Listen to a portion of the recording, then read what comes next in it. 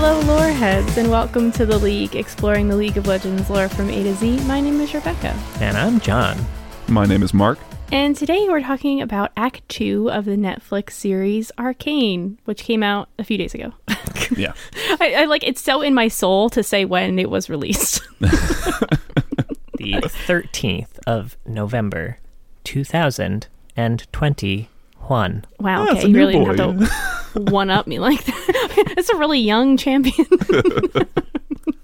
It feels like it's been out forever. Man. It doesn't, though. Yeah. It's going by too quickly. I know. Yeah. And at the same time, not quick enough. I don't know. Yeah, we got to watch these all in the same room, which was really fun, but also then we realized that we couldn't talk about it. It was really hard, folks. We did definitely not consider that. We definitely still kind of talked about some things a little bit, but we tried to keep it. It was Light. pretty funny.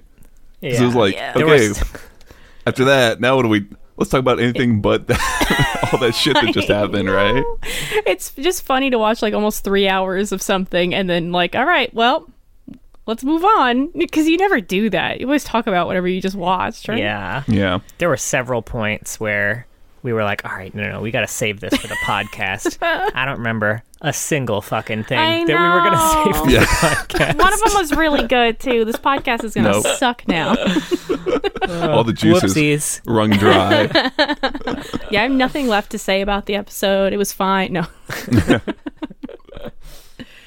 Overall, I don't know. Do we want to go episode by episode again? Do we want to dump some emotions out right away? This wasn't it's still a very emotional 3 episodes. It didn't quite have that impact that Act 1 had, I think, because, you know, a bunch of children didn't die at the end, which is really good. Yeah. I think we can go episode by episode, but also the overall, for me, I think this was a very good setup for what I assume the last 3 episodes are going to be about. They were all very good, but yeah, less of a self-contained story than the first 3 episodes were, for sure. Yeah. Yeah, absolutely. And you had kind of said that in the Discord earlier, and I completely agree. I completely agree. I think it actually... I had to... I rewatched them again just for the purposes of this, and I enjoyed them more after that, because I think coming off of that like real emotional sort of high or low, either way, from Act 1 into this, and having an expectation that it's going to hit those kind of same beats or highs and lows, it left me feeling a little like underwhelmed almost. But I think that's maybe, like you said, it works more, I assume, as a part of a larger sort of 2-piece thing with Acts 2 and 3, right? So it's not a reasonable expectation, like you said. We can't kill Zon children every episode. Oh my god. Can't as much as we want to. Can't we, Mark? Stop it. Wouldn't it be hilarious if Act 3, No. they never even touched on any of, like, they didn't continue any of the stories from Act 2? They just told brand new stories. There's another like 7-year time jump and they just all moved on. We learn about, like, Janna. Yeah. Finally. Right. Mundo shows up. Oh, man. Yeah. Yeah, I definitely really liked these. I felt kind of, I don't want to say bogged down or slightly less interested anytime Jace was there. Like every Jace scene, I get that politics is very important for stories like this, and every time it's the part that I'm the least interested in personally. So I was just kind of on caring, and then literally anytime I saw Vi or Jinx, I was like, it was the best moment. It was just so exciting. Yeah, I will say a lot of those had a very, Star Wars episodes like 1 through 3 feel to them. Even with like Jace playing the part of fucking Jar Jar Binks, Jar Jar Binks. Unfortunately, in this Jar Jar tale. Jace. Oh no, you're right. He is Jar Jar Jace. Oh, well, somebody's gonna have to make that Photoshop real quick by the time this episode comes out. Don't put that fucking evil into the world. Come on. I was gonna compare it to the prequels, but that felt mean because It's definitely better. Like, yes, I'm in no way comparing the quality to the prequels. Yeah. Just, the overarching. and they're not like obscenely long scenes. They break them up with more excitement and stuff, which is good. Yeah. Yeah. Yeah, I mean, I think I find the conflict between like Jace and Heimer a far more interesting one than Jace's kind of descent into having to deal with the politics of Piltover. Like, I get it, and I guess if nothing else, I like that there's a little bit of like defying of expectations with Jace, and that it was nice that he wasn't just a complete glory hog intentionally. He kind of just got pushed into it, and I found that better than him just kind of pushing out Victor, in that way. Things like that, I guess. But yeah, Jinx fucking steals the show for this act, in my opinion. Oh my god, yeah. I mean, I was obsessed with Vi too, but Jinx definitely like. It's weird to have scenes that are humorous and heartbreaking like simultaneously in like the same frame even, and it's bizarre and amazing. Yes, they did such a good job with that. Yeah. I mean, it seems like that was like the big thing they needed to try and handle right is getting that really grounded Act 1 into the Jinx kind of shape that we know. I thought they did a great job with it, frankly. All right, so I guess starting from the beginning, episode 4, Happy Progress Day. We were all really excited to see Progress Day get acknowledged. I was very excited, and it was just as much fun as I was hoping it would be. I guess like Progress Day means a very, very different thing for the inventors that we learned about in the other story in Piltover than it does for like the masses. We didn't really get to see just the citizens of Zaun and how they viewed Progress Day, but the whole thing was like a very fun affair. It was very nice. Much less stress involved if you're an average citizen of Piltover for Progress Day. Yeah, you just go to a nice fair, right? You just get to go down to Disneyland. Butterfly robots. Yeah. Sounds nice. We also learned very early on that Piltover, as we know it now, is just 200 years old. So Heimer, it outages Piltover by a solid 100+ years. Yeah. Yeah, it's interesting. Again, maybe condensing the timeline down. I hope and pray that that's what's happening. I've seen a number of posts, people like, wait, how does this line up with the timeline? And it's like, I don't think it does, and I think they're just going to shrink it. Yeah. Right? No, it 100% does not match up with the timeline that they've set up, but I don't think that's a bad thing. I think 200 years is a reasonable amount of time for Zaun to become what it is and for Piltover to have taken over in that way. Yeah, I'm kind of curious, talking about Progress Day, because that's supposed to mark the the anniversary of the Sun Gates being opened, and also kind of when they kind of they blew everything up, right? That's kind of what happened. But with the Hex Gates, are we kind of thinking that that's going to completely just like that's really what is going to now be the shipping thing, and there's not going to ever have been the Sun Gates and this explosion thing, or like I don't know, they haven't gone into it that much, but it seems like a big shift in what makes Piltover like so important or powerful, right? I'm curious if the Hex Gates are gonna stay to the end. That's true. It does open up a type of transportation that would be, I guess, a little broken in the lore of the world if it stuck around. Yeah, potentially. I mean, I guess it would kind of depend on how you implemented it. I was going to say it introduces a type of transportation that would be really good if you wanted to just say have an MMO and you have this big fuck off world that people need to get around, But it's very true. Yeah. We are talking about this, by the way, the day before like a bunch of big announcements are supposed to happen, so I don't know. Game announcements are happening. Awesome. We might release this and then immediately sound dumb or very smart. Hey. You're either prophetic or extra tinfoil hat. Yeah, ride or die. I like it. We also very early on in this episode get a Stanwyck Padiddly call out, and we get a very different look at Stanwyck than we have seen in the lore so far.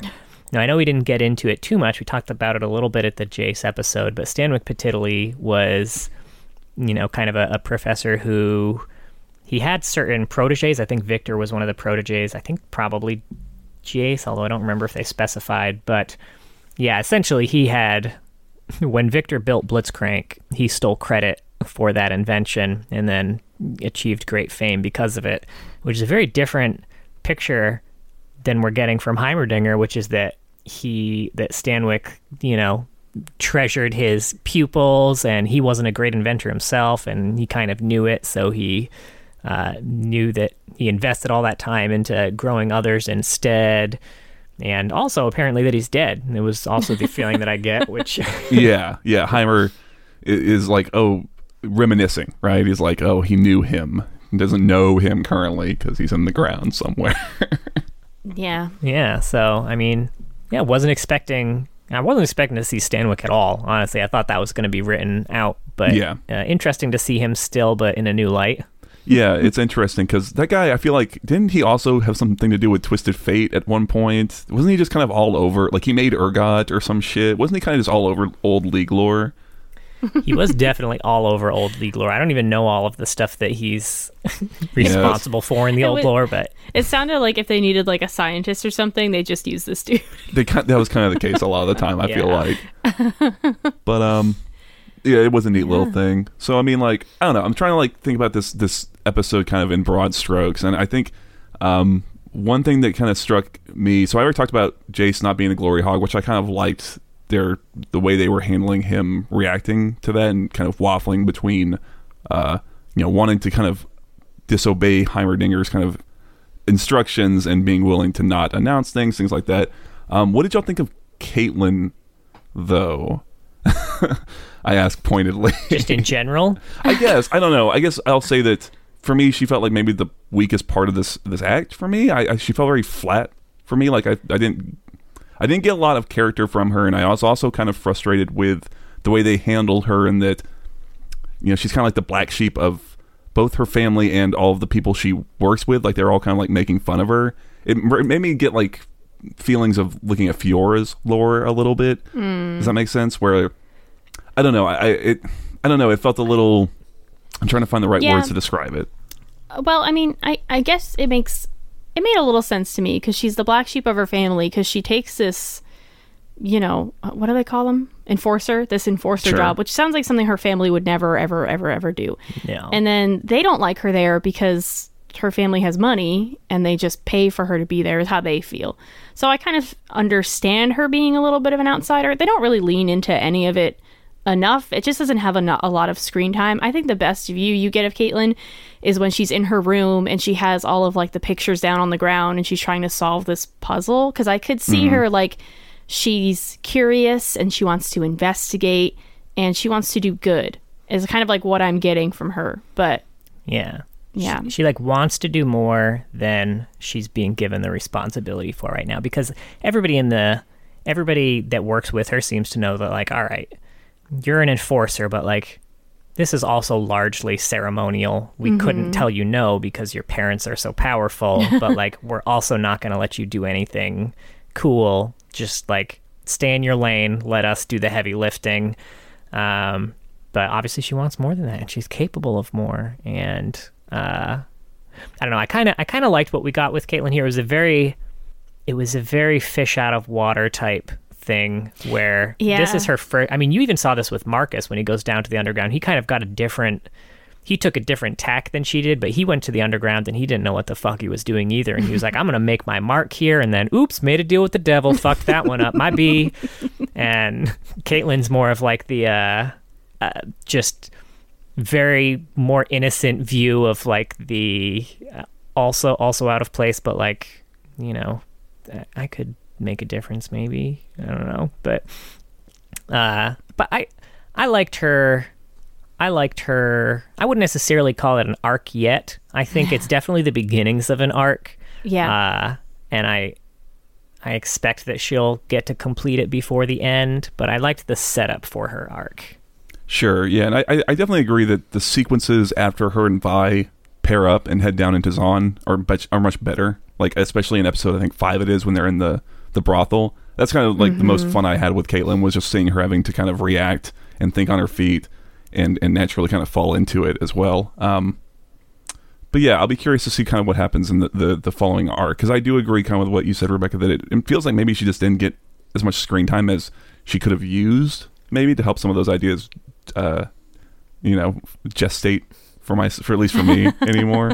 Yeah. I really liked her actually when she was in Vi's old house, which I think is episode 6 probably. And she they have like a moment where Vi tells Caitlin that her parents were killed by enforcers, and I think that was a really like smack for Caitlin, like for it to she like probably have never thought of that, had never realized that. She probably sees Zahn the way a lot of other people do, not really as like human beings with families, you know?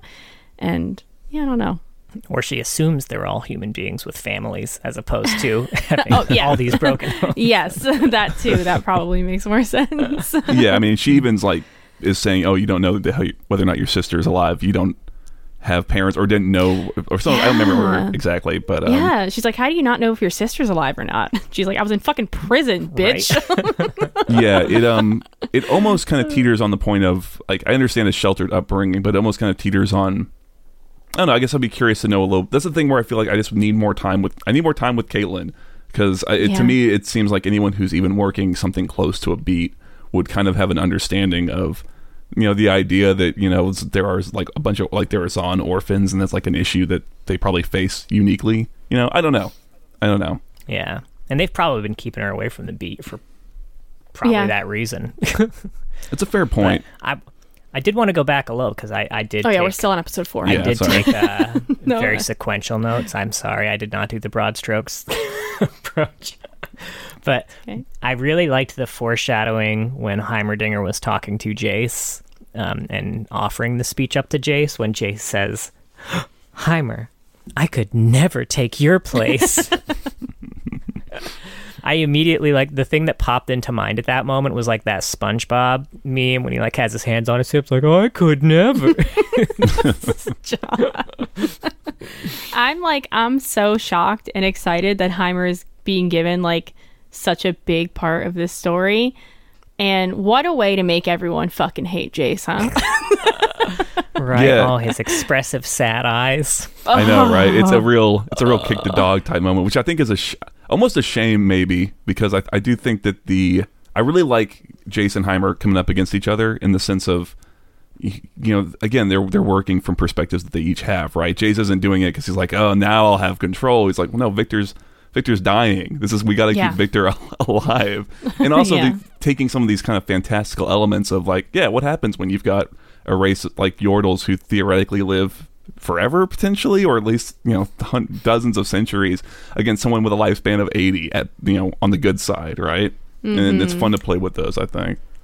Yeah, it's a very good, like, it's one of those things where you definitely see both sides. Oh, yeah. You see Jace and Victor, like, obviously we don't live 300 years. We cannot wait 300 years to put this in the hands of people. Like, I get that you can, but, like, we're humans.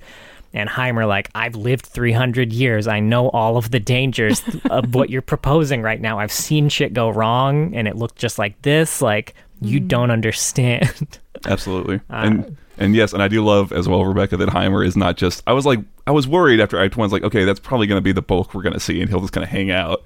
You know, he's just going to be in the back drinking. But no, he's front and center. I love it. He's, you know, it's great. Yeah. And this could be the beginning of what you proposed, John, last episode, of the Yordles having to go into hiding. Yeah. Being thrown off the council. Random thing, but does anyone else think that at the speed that those airships are leaving those gates, that anything inside would be liquefied? Right.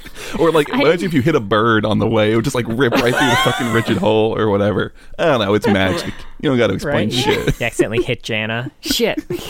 She'd be all right. She's all right. You'd hit a Zahn orphan. That's what you'd probably hit somehow. Yeah. They'd find a way. I finally flown into the sky. I'm finally free. Zoom. Riding one of those giant like balloons from the Jinx music video. Oh God, my heart. Oh, man. Finally free. I did notice too during Progress Day, Jace's assistant is very smitten with him at the beginning. So I didn't notice this the first time around, but she moves real quick onto Victor. As she should. She's a God, what would the name be for that? She's like a beaker babe or something like that. What? Excuse me. I'm thinking like group like what would the name be for someone who's just really into science, guys? Instead of like a booth babe, like a or like a Bill Nye groupie type. That's what I'm trying to think of. Sure. I mean, beaker babe is pretty good. It's pretty good. We'll workshop it. Sure. Moving a little bit further onto the episode, when they were kids, and Jinx was like, I'm going to ride in an airship, and then Milo was like, I'm going to shoot one out of the air. Jinx got to be the first to do both of them. That's true. Living everyone's dreams. Yeah. Man. They dwell a little bit in this opening, and because I think the whole time you're dying to know where Jinx and Vi are. At least I was. I'm like, that's who's really matters right now. So we do get Jinx pretty early, and it's fantastic. Her introduction is so fucking good. So good. Like the cinematography here, because like you're seeing it through the eyes of these firelight people, and to them, like it's like a horror movie, and to them, Jinx is the monster in this horror movie. You see her like flashing across the camera. Yeah. You hear her giggles. It's like, it's so good. I almost wish I could experience this without knowing anything about League.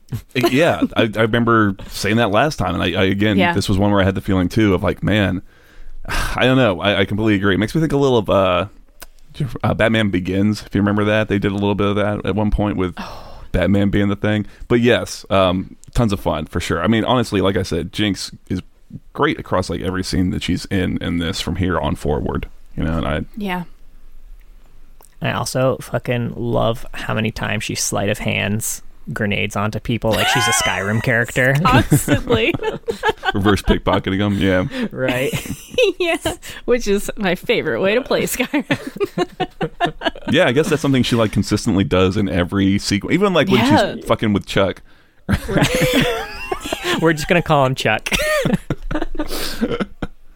I also really like when she punches the mask off that firelight, and she sees the girl with pink hair, who she immediately gets confused and thinks is Vi, and she is just standing in the middle of fire, just burning all around her, and she's just holding on to this girl's wrist, just staring at her as the flames lick everywhere. Like, it was like it's a really powerful scene.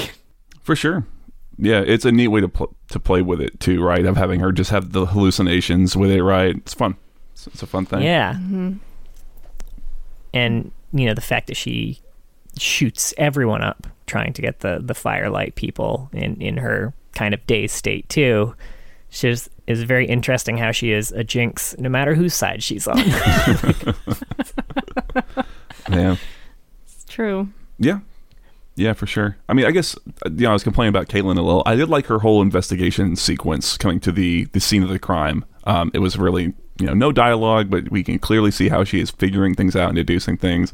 Like, nice, fun, So, again, just thinking through, like, I'm trying to, like, run through it procedurally in my head. And I remember, like, enjoying that whole sequence, right? And I like, when they had Jinx in her, I don't know where she's at, on top of her propeller, I guess. When her little lab. Her little lab, quote unquote.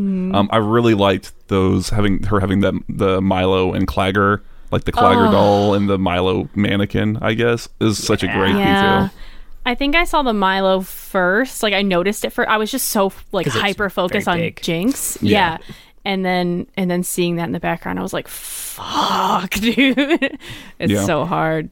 And then periodically, too, the camera would just close up on them. Yeah. And then she would respond as if they had just talked to her. Yeah, she has very, like, Golem scenes throughout this. Yeah, that's true. Or she's kind of arguing with herself. But yeah, it's a really neat...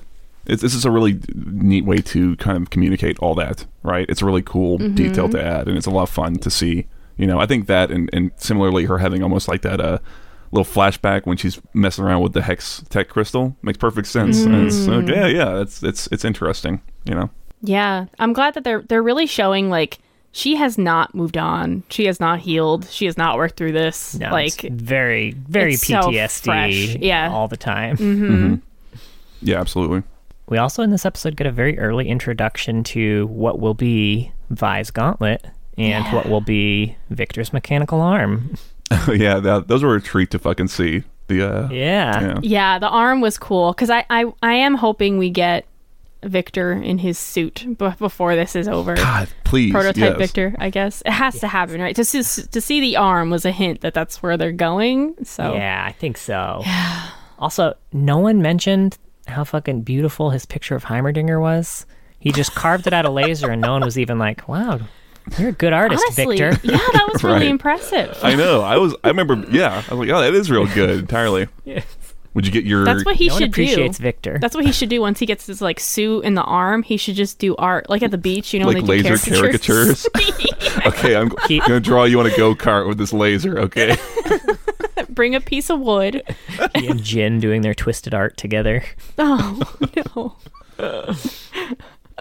Give me that skin. And we get a really cool introduction to a lot of, it's like a bunch of flash cuts of just like random shit happening in Zon. A tattoo artist giving some dude a pentakill tattoo. Yeah. It's fun. We also, I don't know if anyone has any context on this. If you do, let me know.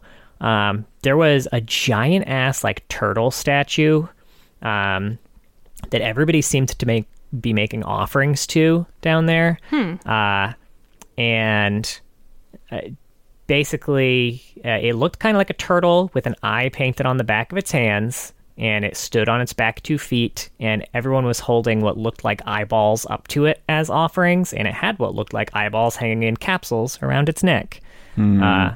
This was around 17 minutes for reference, if you want to go back in the episode and tell me what the fuck this is. But I'm real curious, like, what fucking turtle eye religion this is in Zon. All right. Okay, so skipping ahead again, episode 6, right? What do they have hanging over all the shimmer like addicts? Is that big purple eye, right? You know what I'm talking about? That big thing. Yeah.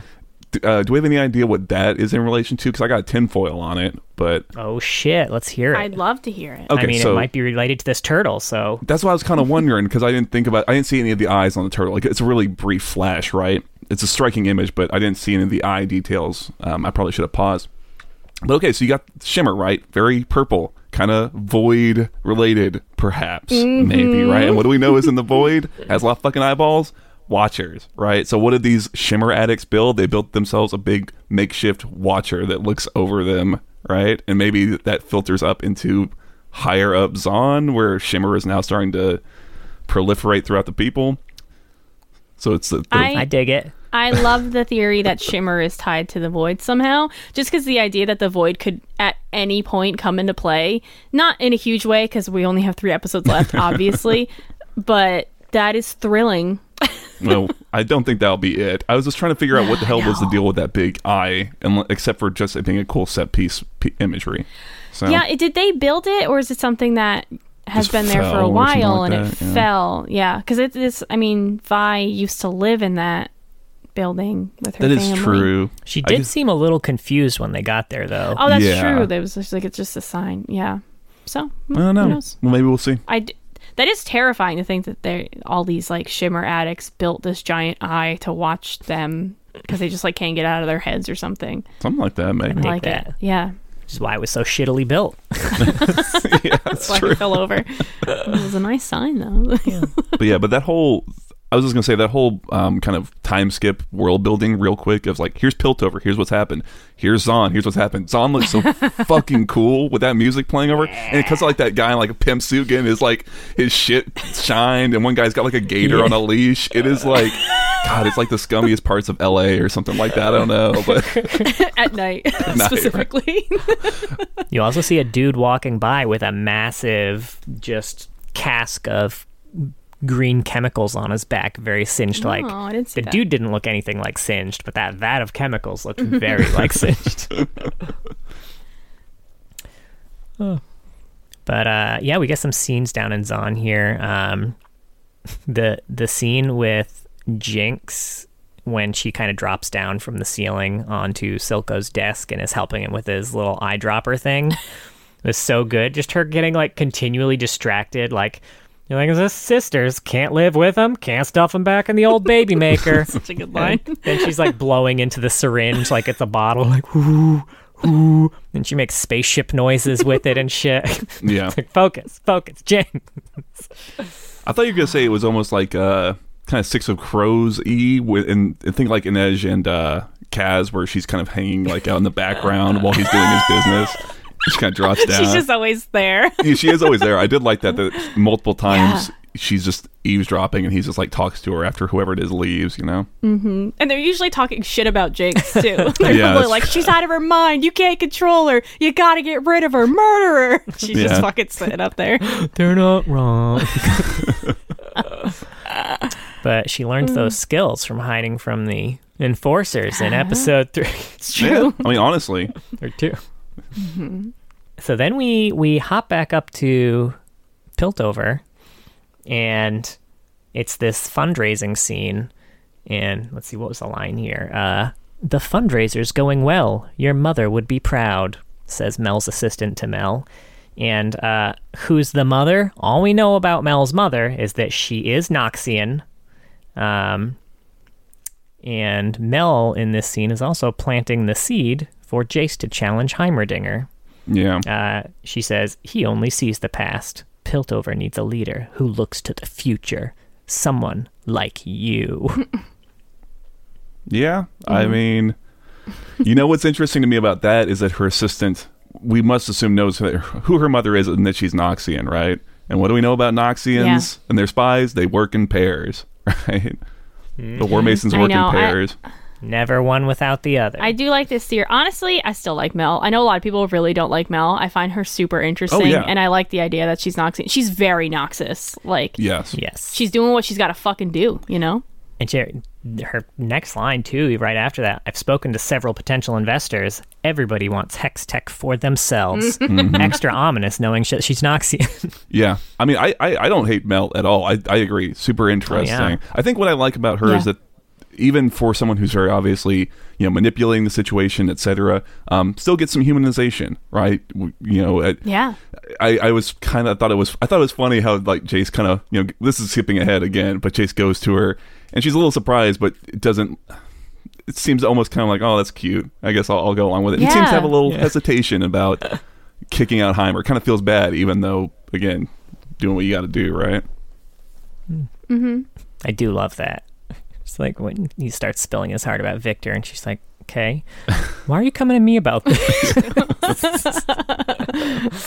I let you do it once, and now you're telling me your fucking feelings? I don't know, man. Now, during the Progress Day speech, so there was some good symbolism here, too. Mark, you had talked a little bit about how Jace was very reluctant to go up there by himself. Like, he didn't want to leave Victor backstage. He wanted Victor to come up on with him, and Victor was like, oh, no. But then when he goes on stage, Jace has been drinking out of a coffee mug, which has just a picture of Jace's face on it. It says, like, the man of tomorrow. And Victor's in frame, like, in the background, and then Jace, like, puts down the coffee mug of his own face and completely blocks out Victor in the scene altogether. Yeah. Again, this is very good imagery. Like I was saying last time, it's like someone's paying attention. They're thinking about, like, hey, what's a good way of showing what's going to happen here? And by the way, I want one of those Man of Progress mugs so I can have Jace in my face every morning. You know what I'm saying? Jace in my face. It was interesting, too. So when Jace goes on stage, the Porofessor, Heimerdinger's Poro. The Poro! How have we not mentioned the Poro yet? He's adorable. So cute. He seems very scared of Jace when he takes the stage. He, like, retreats under Heimer's chair when he takes the podium. Well, they shot him with a laser. Yeah. They did shoot him with a laser. I like that he has a little bandage on his horn for the rest of the episode. On his horn. He needs it. He got a boo-boo on his horn. You'd think he'd be scared of Victor, though, because Victor was the one running the laser. But, yeah, who knows? But Jace looks scary. He's tall. He is tall. I guess everyone's tall to the Porofessor, except Heimerdinger. I like the little back and forth outside the speech, too, between Caitlin and the other guards, when they're like, can't believe I thought this guy was supposed to be smart. Didn't he send a balloon to the other side of the world? And Caitlin was just like, it's not a balloon. It's an airship. It's stiff and rigid. Looks like a fucking balloon to me. Direct quote. You fucking girl with your book smarts. Right, it's dropping the F-bombs early on this one. Yeah. Yeah, I don't know.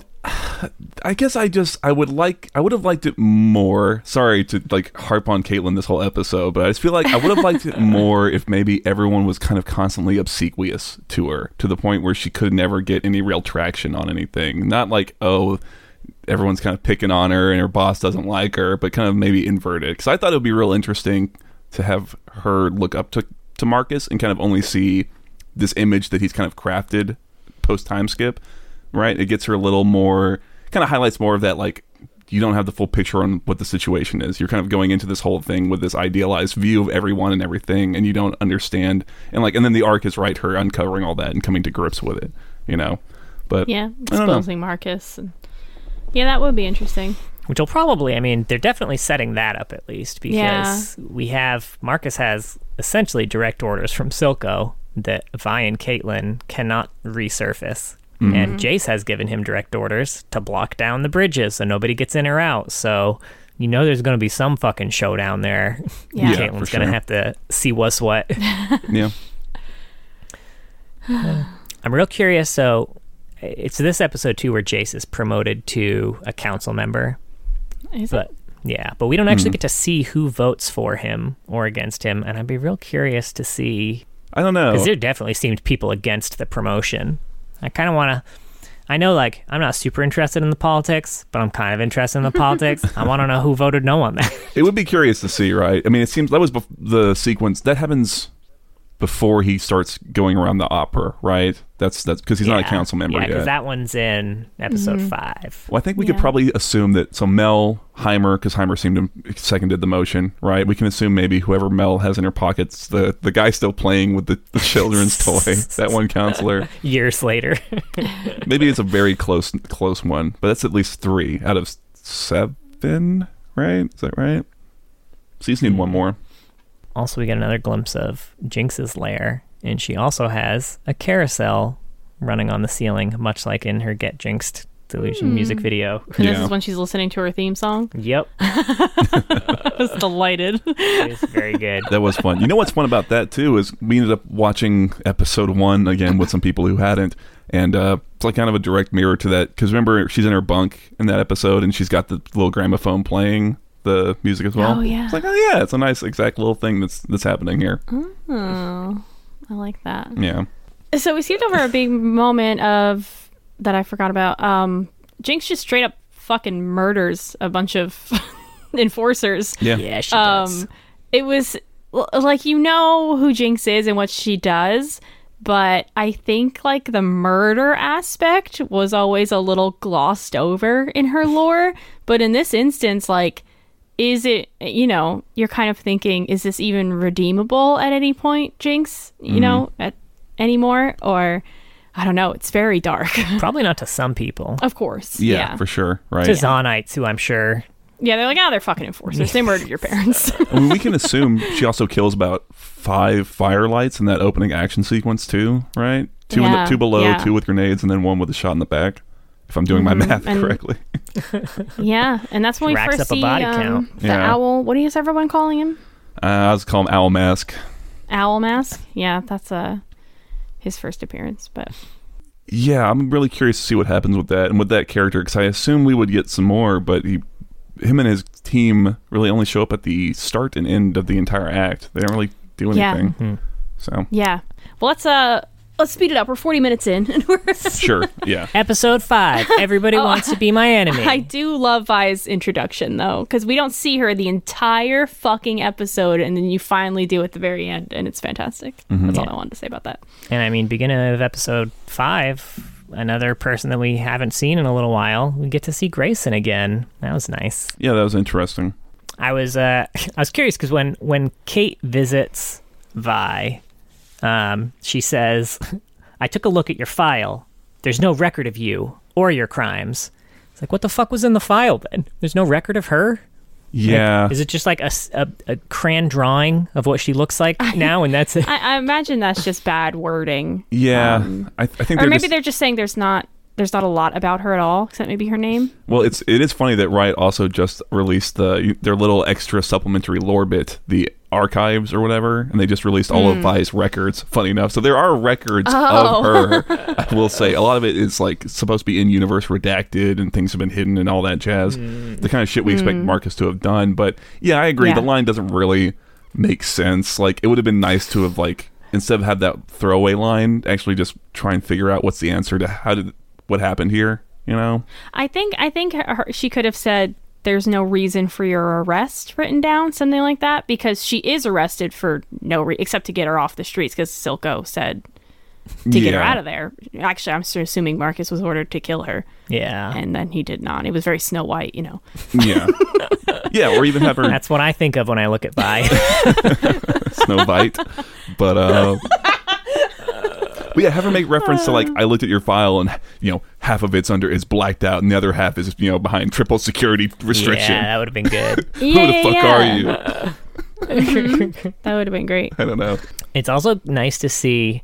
So here we kind of get to see Marcus interacting a lot with Silco. And obviously, Marcus is not in a power position in this relationship at all. Like, where Grayson and Vander were more kind of like, they had an arrangement, they were each kind of fulfilling their side, they seemed kind of equals. It is clear that Marcus is out of his depths here, and it's kind of nice to see, like, the hot-headed Marcus from the first episode just, like, so powerless to do anything against the people that he looked down on the whole first 3 episodes. And, like, you know, you want to see the good guys win, so you don't necessarily want to root for Silco here, but you do want to root against Marcus. I mean, neither of them are good guys. Yeah, So. I was just pleasantly surprised that Marcus got a little bit more depth. Like, they've done a really good job of creating this character of a coward, right? Like, here's someone who wants to do the right thing but lacks the conviction to, and what it ends up causing him to do. And I just liked it. I was really surprised that he even showed up much at all. Like, I thought maybe he would at best just kind of, again, be in the background, just being an asshole. But I like, you know, they handled it with a little more depth. I also just find it interesting that, you know, because in episode 3, Silco seems to take a lot of offense to the idea of Vander working with the Pilties at all.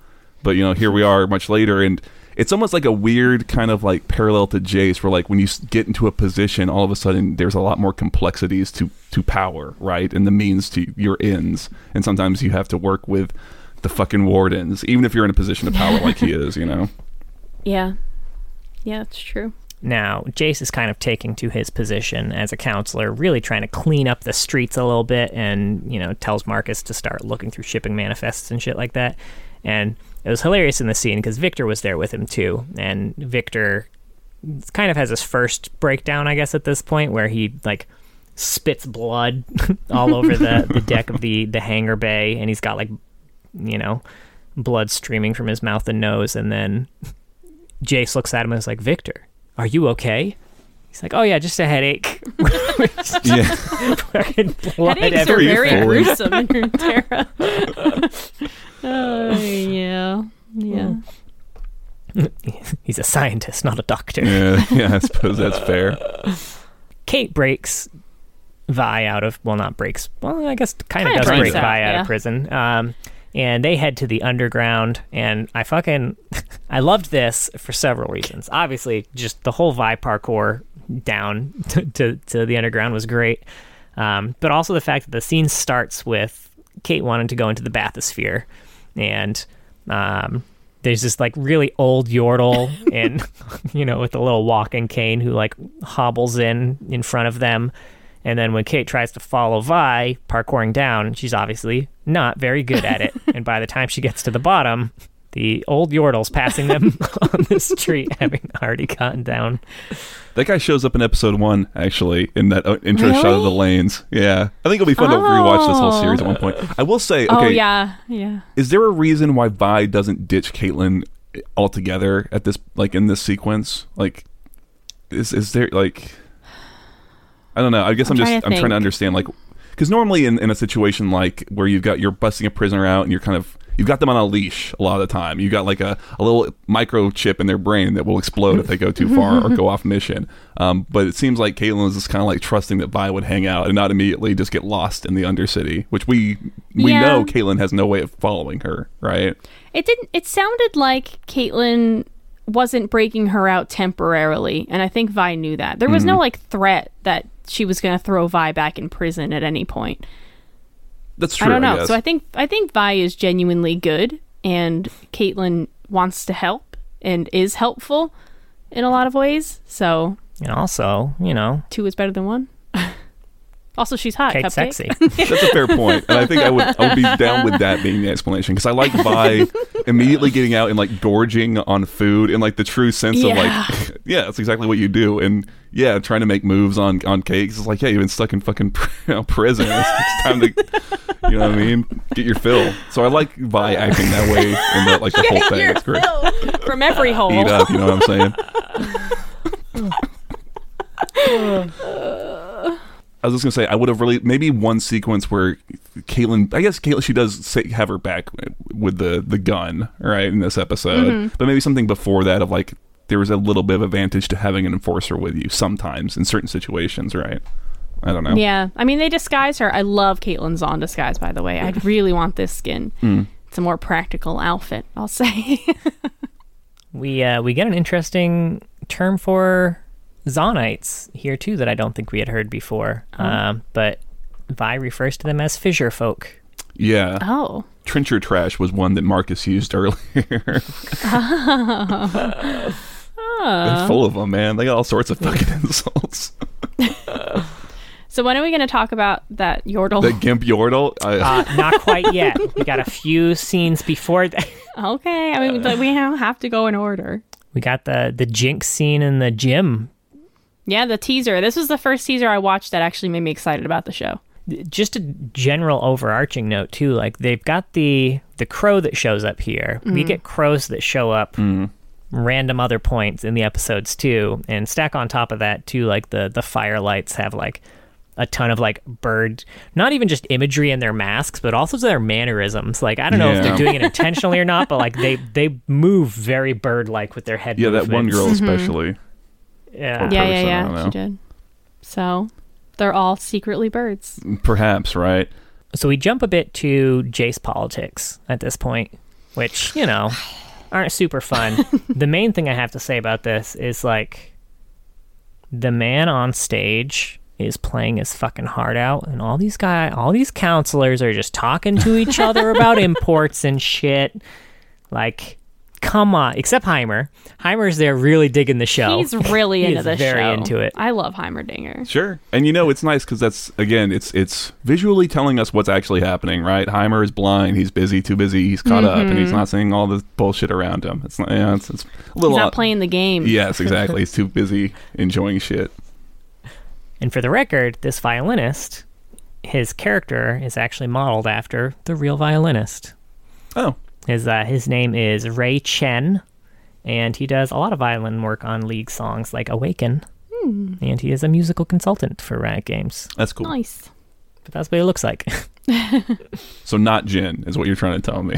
Not Jin, as some theories. I know, right? You just put somebody playing some instrument in a theater in Piltover, and it's like, that motherfucker's Jin. I know it. He's going to start shooting 4 times. Mm-hmm.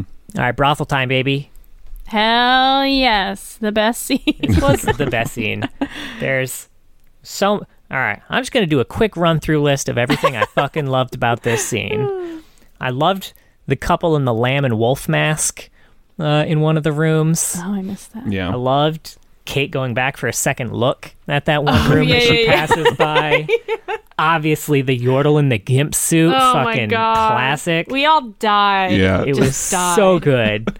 Your hot cupcake, best Obviously. line of the series. watching Caitlin immediately get into character and start trying to come up with a backstory for herself when Vi just gave her a name. Like, yes, I got the name Matilda from me mother. Yeah, her accent was really good. The sexy Yordle being the new madam there. Mhm, good for Yeah. her, man. Yeah, working her way up. Yeah. Kate really getting into it with the lady that she ended up in the room with. And Vi going back for that second look for her. Just everything about the scene was very good. This was just cinematic gold from beginning to end. Yeah, it's a really fun scene, and again, like this was my favorite time spent with Caitlin. I will say also, and I think I also had the sense of like, okay, they're getting kind of raunchy here, and I was like, I think that's about the peak of what we're gonna hit, and then the Gimp Yordle shows up on screen. It's like, nice, plant your fucking flag a little, Riot. Yeah. Stand behind and they're say, just yeah, they prepping us. fuck. They're prepping us for the sex scene. Just something I never thought I'd say about Yeah, this show. right. Give me a Vi Caitlin sex scene if you gotta do it, you know? If we were to have watched this at my parents' house, I know exactly which scene they would have walked in for after having been out of the house all day. Although, not the worst sex scene they've walked in on us watching, so... It's still a cartoon, it's fine. Oh, God. Silco has a pretty good line here, too. What is truth but a survivor's story? Deep, man. So deep. Deep. Silco's real deep. All right, so do you guys want to cover the sex scene? Let's jump straight into the sex. Sure. Yeah. I mean, Sure, Yeah. yeah. I thought it was handled tastefully. Sure. Yeah. I don't have much to say I about feel it. like- I'll say. It was surprising. Yeah. It was surprising. So when Victor's blood kind of gets in the whole Hextech core, I thought you were going to end the sentence in the hole. And I just... Anyway. and it starts all that like cosmic shit happening, them like going back and forth between like the cosmic imagery from the Jace scene and like Jace and Mel doing it makes me think that like Jace like is real good at sex. John. It was He's a very like giving a lover. cosmic type orgasm. Like I don't know. I don't see it James. He's might out of as this well world. have ended with like fireworks. It was like a Trojan commercial. Weird. I don't think that's what they were going for, honey. I feel like it probably was. No. Hundo%. No. Jace fucks super good. That's the subtext of that scene. That might as well have been the name of the episode. Episode 5. Jake's fucks real good. I would have loved to have watched. Well, I guess that's what we did watch, but I bet it was in the script. They like set his dick size and everything. exact measurements, how much water it displaces.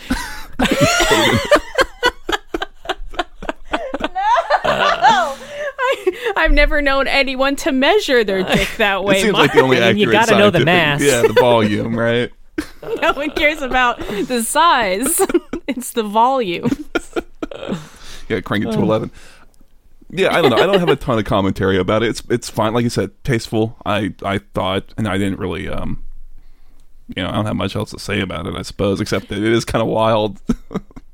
Just to Yeah, have it, I mean, I think it flashing to Victor alone and dying is just so good, and I don't know. I thought it was really well done. You And didn't I, have to be alone. that's true. The assistant really wanted to take him home, and he was like, "No."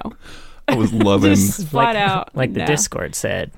Jace got laid. Victor gets paid. Hex before Or I sex. guess more accurately in, I guess, this context, Victor gets laid low Oof. since he pretty much dies Ow, right no, now. he's fine. He's all right. He's gonna kind of make it. somewhat okay, maybe. No. Yeah, that was pretty funny. I was loving all the fucking like Hextech Sigma male grind set shit that people were posting about this. So stupid.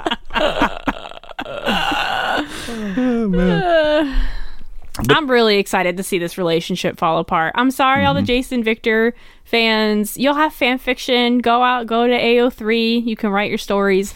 But this is a friendship that's not made to last based on the lore. It's doomed, and I'm very curious to see it play out. Yeah. One additional thing, I guess, about the sex scene. Okay, I was very John curious doesn't want to about move on. how this is, I guess, technically a little later in the episode, but the things on Mel's neck and arms, are they like are they augmentations or just like stick-ons? I initially assumed that they were just part of her clothes, but they're still there when she's naked. Oh, I have Could it no just be idea. jewelry and she just likes to wear it? Like I'm not really picturing what it is you're Can't talking about. visualize. Yeah. They almost look like small, like I guess shoulder plates that like go down and like a neck thing, but She like does it really Demacian like style. not like a Garen. Yeah, You wear not the like cauldrons. pauldrons or Could shit. you imagine they're wearing those while they fuck? Just clanking. I was gonna say clanking. They're just clanking. This is the loudest They sex I've cannot. ever had. What? I hope Victor's okay. Who? Instead of like the cosmic imagery, it would be like a forge, like hitting that high. Sparks Bells are going flying, quite literally. Yo, I saw people tinfoiling that it was that Rel will be their daughter, right? So hey, Iron Control, there you go. What? Oh. I don't know Rel. I mean, doesn't Rel hate her parents like a lot? I don't know her lore. I think so. She's pretty YA edgy from what I know, but she's in Noxus Yeah, and yeah, stuff. yeah. So who knows? Oh, I mean, she could not know who her dad is if Mel goes back to Noxus. Sure, yeah. True that. Shit. Absent father Jace, that's the best skin line. Daddy Jace. Yeah. So now the episode kind of goes into another music video. Oh my God. god. Now, This was so cringe, Yeah, Riot. this- as much as I liked Jinx singing to get jinxed, It was fun. It was kind of meta. as much as I liked that is how much I disliked this. Yeah. Yeah. Well, I mean, the thing is, right, like with Jinx, if you don't know anything about Jinx, it doesn't read as if, oh, here's Jinx as made by Riot Games for the release of the champion. It's like, oh, that's just a song, right? And, maybe if you pay attention, it's like, oh, maybe this is related to her. But with this, it's like, hey, here's Imagine Dragons right here for their little music video bit. God. It's pretty fucking cringe, I agree. I Was wasn't it in a the- huge fan of that. It must have been in the contract or something. Contractually obligated to exist for 15 seconds. And oh, man. Yeah, this is like the one big misstep I've seen so far in this entire series. Yeah. Yeah. But then they follow it up with A great cut. a great cut of fucking just Vi's knee going straight into Savika's face from across the screen. So good. What's good is they cut away from the music to go to a scene, and then they cut back to the music, like a really hard cut. It's almost awkward, and then you see why. Oh, it's so good. Yeah, I love absolutely. They've done a really good job in like all these brawl sequences, especially of starting the fights off with really good like to starts. They kickstart the fight in some cases, Yeah, literally, yeah. right? It's awesome. This fight is incredible because you guys talked about weight a lot, and you really see that here. What's her name? Savika? Mm-hmm. Yeah. She's got a metal arm that keeps like pumping, power juice into it. And it's so they get exhausted Yeah. very quickly, which is realistic in a fight. You get tired fast, and they can barely still hit each other, but they're still hitting each other. And God, I love Vi so much. These fight scenes are great, and John knows I'm not like super into fight scenes. I don't usually find them that interesting, but they're not too long, and they're so real feeling. Yeah. Yeah, they end when a fight scene would end. Like people are. I feel like in a lot of kung fu movies, especially, like I like them for the choreography, but Yeah. there's usually like a 5-minute fight scene, and you see 3 or 4 hits actually connect. A lot of it is parrying, dodging, and all that shit. And like I feel like there's a realistic amount of blocks in these fights. Like you Yeah. get 2 or 3 good blocks, but most of those fucking hits, they're landing, and you can't take too many hits from either of these two people before you start feeling it. Absolutely. Yeah, Yeah. for sure. I love Savika going into a rope-a-dope, right? Like just like some moves Yeah. that make a little bit of sense. And they played with the arm too some, which I thought was a lot of fun, where it kind of goes backwards on the joint, or like where it kind of kicks up behind her to hit Vi. It's like, yeah, be creative, have fun with it. God, that one Vi punch underneath her arm for the uppercut was so good. Yeah. I like that so much. I also liked her really like exhausted come at me wave. She I love tries to that. do the wave. I love when She like people can do that barely shit. lift her arm up. It's so good. Oh, it was so good. The whole thing was great. And Vi, she wins this fight pretty much. And that really says a lot about how much better she is than these motherfuckers. Sure. Yeah. She didn't need any fight juice. I don't know what it's called. I don't fight, remember. fight milk. She's just like, yeah. And the crows come the back. crows, It's all tied together. Oh shit! They're creating fight milk this whole time. That's an It's Always Sunny reference for any of the younger listeners. A very old It's Always Sunny reference too. Actually, I just watched that episode like yesterday. Rewatched, you should clarify. Yeah. For like the 10th time. And then we get a nice silhouette shot of Caitlin in this scene too, after she breaks up the fight for Vi and gets that like shoots off, Savika's fight juice canister. The shot of her on the bridge with the ponytail and the sniper rifle, very, very Kerrigan from StarCraft. Oh, sure. Yeah. I will say I like Caitlin continuing to shoot augmented people in the shoulder, carrying over from the Warrior cinematic. We thought it was just a bad aim, but really she's just all about fucking shooting people in the augments. It's just what she does. She hates augments, man.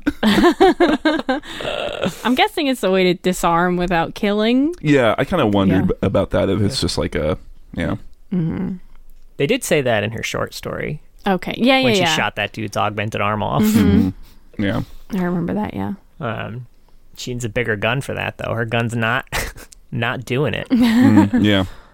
That's why she gets rid of it in the next episode. Why do you keep calling me Cupcake? Because you're so sweet. Like a cupcake. They're so cute. I do like with that whole relationship that they're not playing around with it. They're just kind of being very upfront, right? And I think that's I appreciate that more than giving us just little baits here and there, right? Yeah, it's very important because baits are usually what's given. Yeah. And it's very uncool. But yeah, they are being more forward with Kate and Vi, and I hope that sticks. The next episode in particular, I think they have like a huge moment. But yeah. Love it. Another really great transition here when you have Jinx trying to figure out all the hex tech shit and like working in her workshop and everything, and like there's sweat dripping off of her, and then as it falls it turns into Savika's augment dripping juice all over the ground. Very cool transition there. I also just like that Jinx figured out how to make these fucking runes work real quick without any fancy academy equipment or Victor's help. Like, obviously she had some notes, but like she obviously also didn't understand half the notes. Someone was just bored. Someone brought that up about Jinx on Twitter, and then someone else in the comments was like, she had all of Jace's notes, and I'm like, so? Like, that doesn't right? Like, if y'all I guess the only way I could compare it is like if you've never done calculus in your life and then were to look at a calculus math problem and like look at notes for that, like it's not going to make sense. It's random ass figures, and like even if someone were to explain it, like it's a different language, and she doesn't have someone to explain it because they're writing in their own language that they understand. I think it's interesting to me that like the way they had to get it working, right, is they had to crank it, and I thought that was something that could totally fall in line with help Jinx get to that point, because who would crank anything? It would be her, right? And I think maybe a little bit more. I know they need to get it to a point where it's working for them for the pieces, but yeah, it's a little abridged, one might say. All right, episode 6. We made it to episode 6. First thing I want to note about this episode is that little girl who comes to meet Victor. Her name is Sky. And I was curious if we knew who that was, like if Sky had come up before or would come up later. I think it might be the assistant. Yeah, it's a little weird. They do reference later in the episode, Jace is like, oh, go tell Sky to get Heimerdinger for us. Oh, I didn't. And that means she's known Victor since they were children, and that they both come from Zaun. Yeah, that I don't know. It's a little. I wonder if that's gonna like have a point. It just seems a little coincidental, right? But I don't know. That's interesting. Yeah, I hope that comes back. I'm really interested. I mean, like we see Victor at the end of this episode go back to that lab. Oh yeah, Singed. Oh god, what if he like tricks her and gets her to come back to the old stomping grounds, and then they do something crazy, experiment with her? I don't know. Oh, I don't think that Victor would want to do that. No, he probably wouldn't. Singed might. But I could see her like getting in, going back to that place, being the one person who might be able to find Victor if he goes missing. Yeah, she might know where he is. That was a cool end to. Yeah, we meet little Rio, who was a little legend first. Yeah, I didn't realize it was first. I thought maybe it was a subsequent release type thing or something like that. How long ago was that? I think it was just this release. So, Okay. Within the past like a week and a half. Oh, okay. So, okay. Gotcha. But yeah, I like the idea that when he says like the mutation must survive, like we had talked about Shimmer possibly being connected to the Void, and I for sure think it is. Like I think the purple imagery is very strong here. It's also purple like, means void in Runeterra. It does often mean void in Runeterra, but just like the fact that it's coming from what we know to be like a deep fissure in the ground, and all of a sudden there are these just like these purple mushrooms that are kind of caught, feeding this power, and I guess a lot of that is channeling through whatever the hell Rio is, which is why it needs to be kept alive. Like whatever mutation Singed made to it, like that is what's it, like refining some shit that he's draining from Rio or what, but like it's clear this is kind of the source of a lot of the Shimmer. Yeah, definitely. Right. And then I think that also helps explain maybe how it's able to how they're able to continue having it, even though we saw assumedly most of their stores kind of destroyed at the end of Act 1. So Yeah, you were right, by the way, Mark, in how people are using it, and like they're misting it. You were like, I wonder how they're gonna, water it down so it doesn't turn them into monsters. Yeah, I guess apparently it's still kind of done. Yeah, but very slowly. Yeah. And there's a nice scene here between Heimer and Victor too, where Victor does kind of go away and Heimer knows where to find him. And they have kind of a little heart-to-heart, and Heimer lets him know he knows of his prognosis and everything. Something that kind of stuck out here, and this has happened a few times throughout the past 6 episodes, is someone will mention something to Heimerdinger about Heimer's accomplishments or something like that, and Heimer will get this like deep, far-away, sad look in his eyes. Which, I mean, I guess is understandable. Like, he always looks like he has regret whenever someone mentions his accomplishments, which... If we're saying that like the creation of Piltover happened like it happened in current lore, and he's considered the father of Piltover, like, yeah, I mean, I guess I could see where that regret would come from. But yeah, it's definitely something that he's kind of carrying with him. It's pretty clear. Yeah, I think there's kind of an interesting the fact that Heimer has existed through the creation of Piltover and has seemingly been kind of at least in some sort of leadership and power position throughout his time there. Doesn't that to a degree sort of put some sort of blame for the current situation on him in some way? I mean, we don't know, and they can always write it that he was always doing his best. But it's just interesting where like he's looking out at the square after Jinx's attack, right? And it's like, how did this happen? How did it come to this? It's like, well, about Zahn and all that shit, right? It's been around for a while. Right. So I don't know. Slow burn is how it came to this. Yeah. This is back to the episode 4, but they definitely have like a meeting where they're talking about what do we do about the Undercity, and they're all monsters. It's so frustrating to just hear these fucking assholes talking about people that they have never gone down to see, don't know at all. Yeah. I did like that one senator with the cog necklaces who was like, they may not be your favorite constituents, but there still are people. Yeah. Even in that sequence, go down there, damn. Heimer's because Jace offers himself up, right, to like, I'll shut everything down. I'll kind of be the sacrificial lamb. Even Heimer's first response is not anything but like, oh, you're gonna sacrifice your life's work. Like that's what he is really focused and distracted almost by, as opposed to like the more real problem that's happening. So I don't know. It's interesting. And next up is the scene where Jace kind of visits Mel. And she's painting that. And she's painting. Fucking... the Immortal Bastion. Actual size painting. It's huge. And he says, I didn't know you were an artist. And she says, there's a lot you don't know about me. Yeah, I caught on to that one. Yeah. I'm in exile from my family, she says, while painting the Noxian. Yeah, didn't live up to standards. And she says it as if she's trying to find a way to phrase it for him, right? That makes sense for him, Yeah. Do you think it's possible she's not there by Noxus orders and she's trying to fight her way back? Like if she Quite possible. can get some kind of control and bring something back home. Sure. It's possible for sure, yeah. Yeah. Yeah, it could. It definitely could be. We get Jinx in the bar. Chuck.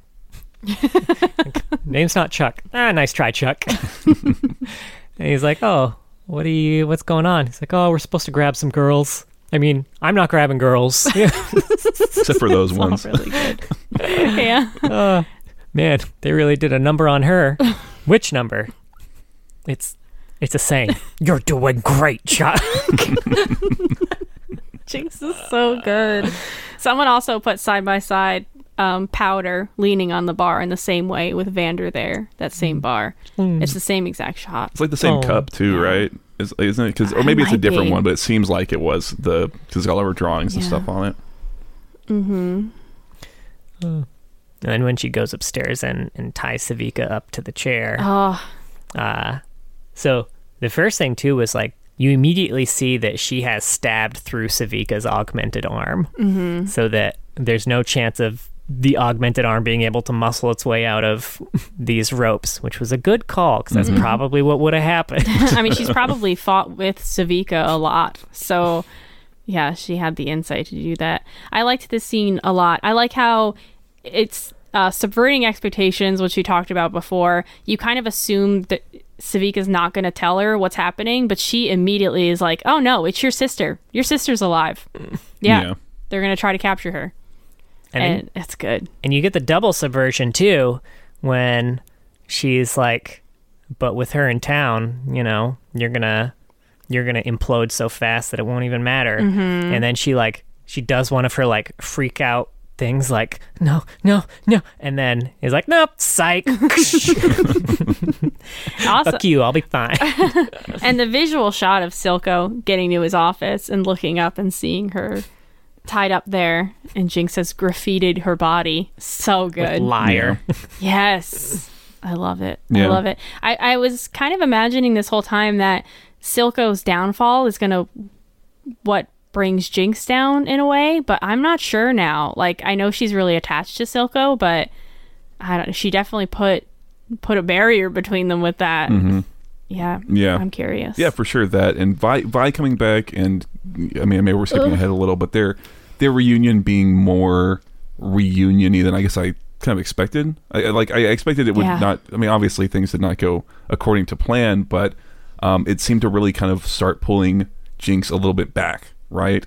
So yeah, it's interesting to see that divide start to grow between her and Silco, and at the same time, the possibility of finding some sort of thing with Vi, some sort of relationship that could actually exist, right? Yeah, which is going to make it all that much worse when it doesn't happen. Yeah. But Jinx immediately, though, summoning Vi as soon as she can is just wonderful. Yeah, and her actually showing up. Yes, I was so worried that she wasn't going to see the smoke or something like that. That would have been a very easy thing to just do, and like, oh, she didn't see it, and now Jinx is like, oh, she doesn't care about me, right? So, but they went with something more heartbreaking. They're like, you want that reunion? We'll give you that reunion, and then we're gonna rip it all away forever. Now, this was also the scene where Silco, the reason he wasn't there was because he was off visiting Marcus's daughter. That's a great shot when he sees his daughter playing in the room and then he opens the door and Silco's there. That's just horrifying. He's probably never seen Silco not in Zaun. So that alone is already terrifying to him, I'm sure. Yeah, like there was probably always an assumed distance where like, yeah, I work for him, but like he knows very little about me or my life or anything like that. That's separate. So like this may have been his first like, oh shit, he knows everything. Oh no. yeah, absolutely. It's a very strong thing. Again, I like they're dipping into this almost sort of like crime thriller drama genre every now and then. I like that they kept it up going into this arc too. It's a lot of fun when they kind of dip their toes in there. It was very sad to see that guy from the first episode show up again as a Shimmer addict. Oh yeah, this whole scene when Vi and Caitlin go down deep into Zaun to Vi's old house is just so good. Like all these people crawling around addicted to Shimmer. It just And then having that dude like be the one to turn them in exchange for Shimmer. Which you kind of kind of almost see coming. You see it when Caitlin gets that cure, and there's a little bit of shimmer in it, and there's just that guy, the addict, is just staring at So it. hungry. Licking his lips, yeah. And you're like, oh no, this isn't gonna end well. Yeah. But yeah. An interesting scene here too, and I don't know if it was probably intentional. I think everything is. Everything's intentional, Including putting Imagine Dragons in the video. When Vi is cleaning up, or when Kate is cleaning up Vi, and she's got like that like scuff mark on her face, and Kate goes to like wipe it, and then Vi like smacks her hand away. It was very much like the first fight from episode 1, where like she got scuffed up and like Vander cleaned her face, and she like let him do it. It definitely seemed like yeah. She probably hasn't had someone take care of her since then. So yeah, I can't imagine it's easy. But they have a great moment here. Some lovely eye contact. But I did like this whole scene. I like when Silco shows up as well, and the addicts are all like crawling around him, because I think he has shimmer that he's kind of handing them. Yeah. It's a great visual. And then them taking Silco down was so satisfying. I mean, obviously not Silco, but all his people seem to be dead. It was Again, Silco's fine. But that scene was very Jesus imagery. Oh, was with it? Silco holding out the oh, vials. you're right. Oh, yeah. Yeah. Mm. It looked like the leper scene. John Yeah. was raised Catholic. Interesting. I'm not as familiar with the leper scene as you described it, but I can certainly see what you're talking about in general. Yeah. So we now get the unfortunate Jace Heimer scene at the council, and seeing Heimer's sad little eyes. It's already a meme, but his sad little So eyes. sad. His little moo eyes. Yeah. This was like I mentioned, like it gave me a real episode 3 vibe, where like He means Star Wars episode. Star Wars episode 3, yeah, where like Jace gets elected to the council, and he's the one who ends up starting the vote to kick Heimer out, inadvertently playing into the hands of all the other counselors who would love to see Heimer out so they can keep going with all their shady deals and not have to worry about any oversight. And like he was doing it because he legitimately like cared about the people and wanted to make positive change, and just didn't realize that all of the negative repercussions, because he moved too fast, just like Heimerdinger warned him about. It's true. Yeah. It is true. Yeah. Yeah. I mean, I'm glad we are still seeing Jace like genuinely upset and wanting to help Victor. He hasn't like moved on and pushed Victor out all that quickly. Yeah, which is good. Exactly right. I think that would just make it too. It would make things less compelling. It's more compelling for him to have a very clear, vested personal stake in things. And like you said, I like that he he immediately ran out of bed when he heard Victor's fucked up. Right. Speaking of scene transitions, that transition of like Mel alone in the bed to like Victor in the hospital bed, we can assume, but that he's there. He's got his back, right? And I like that more than Jace just being like, oh, I wonder if Victor's okay. He's like, Jace, I'm literally dying. Please come. Please help. Please stop having sex with Mel. But yeah, so finally we get the combat scene between the Firelights and Jinx and Vi. All of this is just incredible. I loved Vi and Jinx's reunion. I remember being worried that Kate was going to show up and Jinx was going to get mad, and that's how it was going to end. But again, I think they subverted expectations by having Kate show up. But Vi was still able to talk to her a little bit. She was like, yeah, I know this looks bad, but like, come on, give me a second. Jinx didn't immediately fly off the rails. It's only when the Firelights show up that things go really south. And it all happens so fast. Yeah. And that dude who knocked Caitlyn out, highest high kick I've seen in my entire life. I don't It's remember once that. it's not human, right? It's like kind of right. Because they're I mostly need to see them. humans, and then that one guy, he's got like the mask that's even more animal, right? And it kind of I'll have to check that so out maybe again. something like that. I don't know. I can't wait to see them. I'm assuming in Act 3 we're going to see them finally unmasked. But go ahead, Jod, lay down all your echo evidence. First of all, I just want to say, speaking of parallelism, this is the second act in a row where the act ends with Vi yelling out powder and trying to run towards powder and then getting knocked unconscious and dragged get stolen. Yeah. No. Oh God. All I do. right. One go thing ahead. I did love about the end of this is it all clears up so fast too. There's like no evidence that Vi was there, that the firelights were there, to make me think that Jinx might not even be totally sure it all happened. Sure. I Yeah. don't know though. That's true. I mean, she even asks if she's real when they first Yeah, meet. are you so- real? Yeah. Yeah. Mm-hmm. My heart. All right. Echo evidence. Sure. And Oh my God, you literally have it part in your notes. Evidence echo equals firelight leader. number 1, he's got the Echo hourglass on his shirt. Sure. Number 2, frequently checks his pocket watch. It could be Zillion. Could be. Oh God, I hope. 3, Oh my God, I would be so. Imagine he takes that mask off and it's fucking Hair just- Zillion's All face. That'd be sweaty the and bunched fucking up under best. there. Shit. he uses a voice modulator to disguise the voice. Yeah, well, that's how I figured it was somebody that we know. His blunt melee weapon has a clock gear on it. Mm-hmm. He wears a red scarf like the one that Echo has. Benzo's shop had a ton of masks in it. So if Echo was going to raid his workplace to build a resistance force after Benzo died, he's got all the masks he needs to make it happen. Yeah. At the end of the excursion, or at the end of that altercation, they stole the Hextech gem, which we know will be key in Echo's Z drive. And the final bit of evidence I have, and I guess close your ears if you don't want this spoiled. This is like the merch thing, right?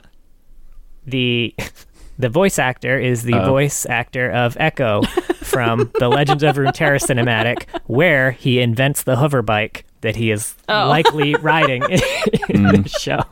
Yeah. They really trying to hide this character while not It's a real really nail in the hiding it at coffin all. there. Huh? So, if it's funny. not Echo, man, the mother of all fucking redirects. That would be Right. really funny. Okay, here's my tinfoil, right? Did you play the Legends of Runeterra, speaking of single player with Echo?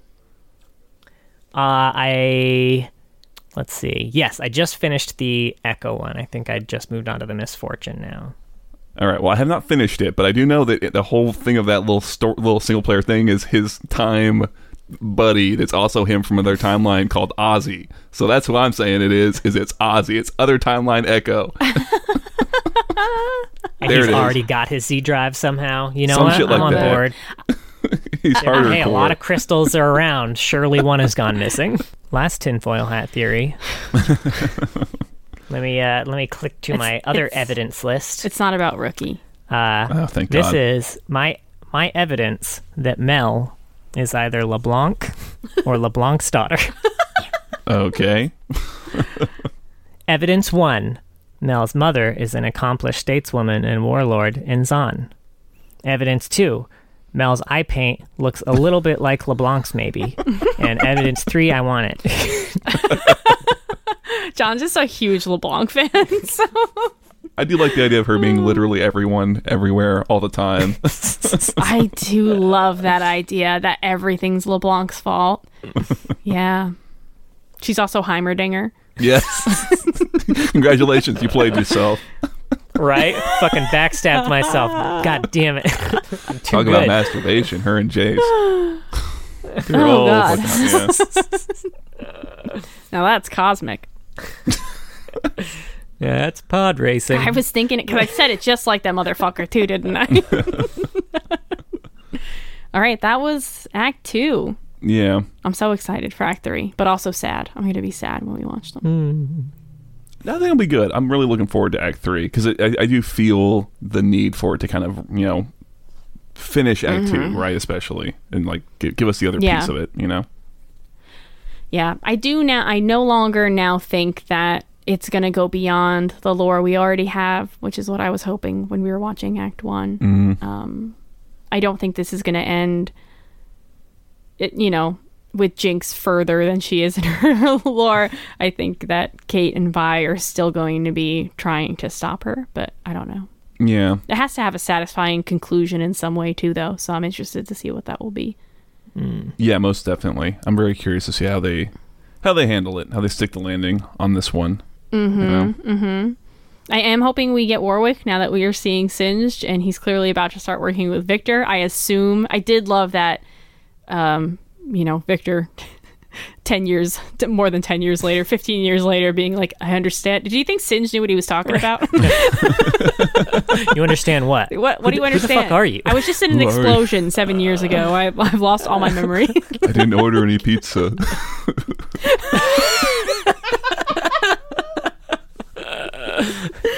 Man. I'm not even carrying pizza.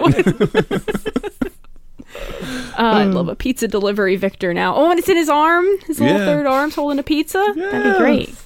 Oh, man. His ult would just be a big pizza storm. Yeah, fuck yeah.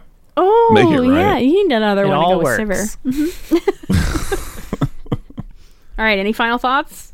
I know I had some concerns, Act 1, about kind of just the general world building, but it was really nice to see Zon and Piltover both become more what we know them as. And also, I think they did a lot more of, like, establishing, hey, you got to descend down into Zon. And I like that. That's really all I wanted, was just make that more clear, and I'm satisfied. Give me an elevator. Give me an elevator. Yeah, right. Give me a bathysphere or whatever. So.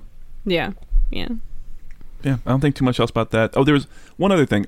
So when they're showing those stuff off to Heimerdinger, right? They're showing him the Hex Core. He's looking at Victor, and he says, like, something about him has changed. Do we have any idea of what that's in reference to? I know he's having kind of weird visions with the Hex Core, and some of his blood is in there now. So. It was also like the reaction that Heimer had to that, where he clearly recognized something in it, and like something specific. It seemed like it wasn't necessarily like the vague magic could reignite the Rune War type thing that he had been afraid of in the past. Like, this seemed like something very specific. Like, I've seen this very thing before, and this is bad. Yeah, I don't know. I don't know if he's like, I don't know if he means something more like actual physiological, or if he's just more broadly speaking, like, oh, Victor, you're becoming a Rune War guy. You're becoming a Rune Mage or something like that. Like they're called. You're becoming a Rune War. So I don't know. I'm curious to see if that gets touched on at all, but we'll see. Yeah. All right. What was our thoughts about Act 2? Join us next week for Act 3. If you want to chat at all, we have a Discord now. I've linked it in the episode description, and we have a Twitter. It's @loreheads. We also post this on YouTube if you ever want to chat there instead. But the Discord's been fun. Yeah. So, swing by. Yeah. Thank you to all you folks who joined. Yeah, absolutely. It's been a great place. A lot of people get distracted with the trivia channel that John set up. It's TriviaBot, League of Legends trivia. It's really fucking distracting. It's a great way to learn all sorts of random shit. I love it. It's really making me realize that I don't know the names of any abilities in the game. Yeah. Like, any of them. Holy shit. I'll be like, I know, like, what button it is. Q. Right? That's Victor's Q. I don't know what it's called. Shield throw thing. Nailed it. So, yeah, join us. Join us. All are welcome. Join us. Just be nice. Oh, yeah, be nice or I'll kick you out. And we'll see you next week. Bye. Bye. Bye. You gotta say bye. Bye.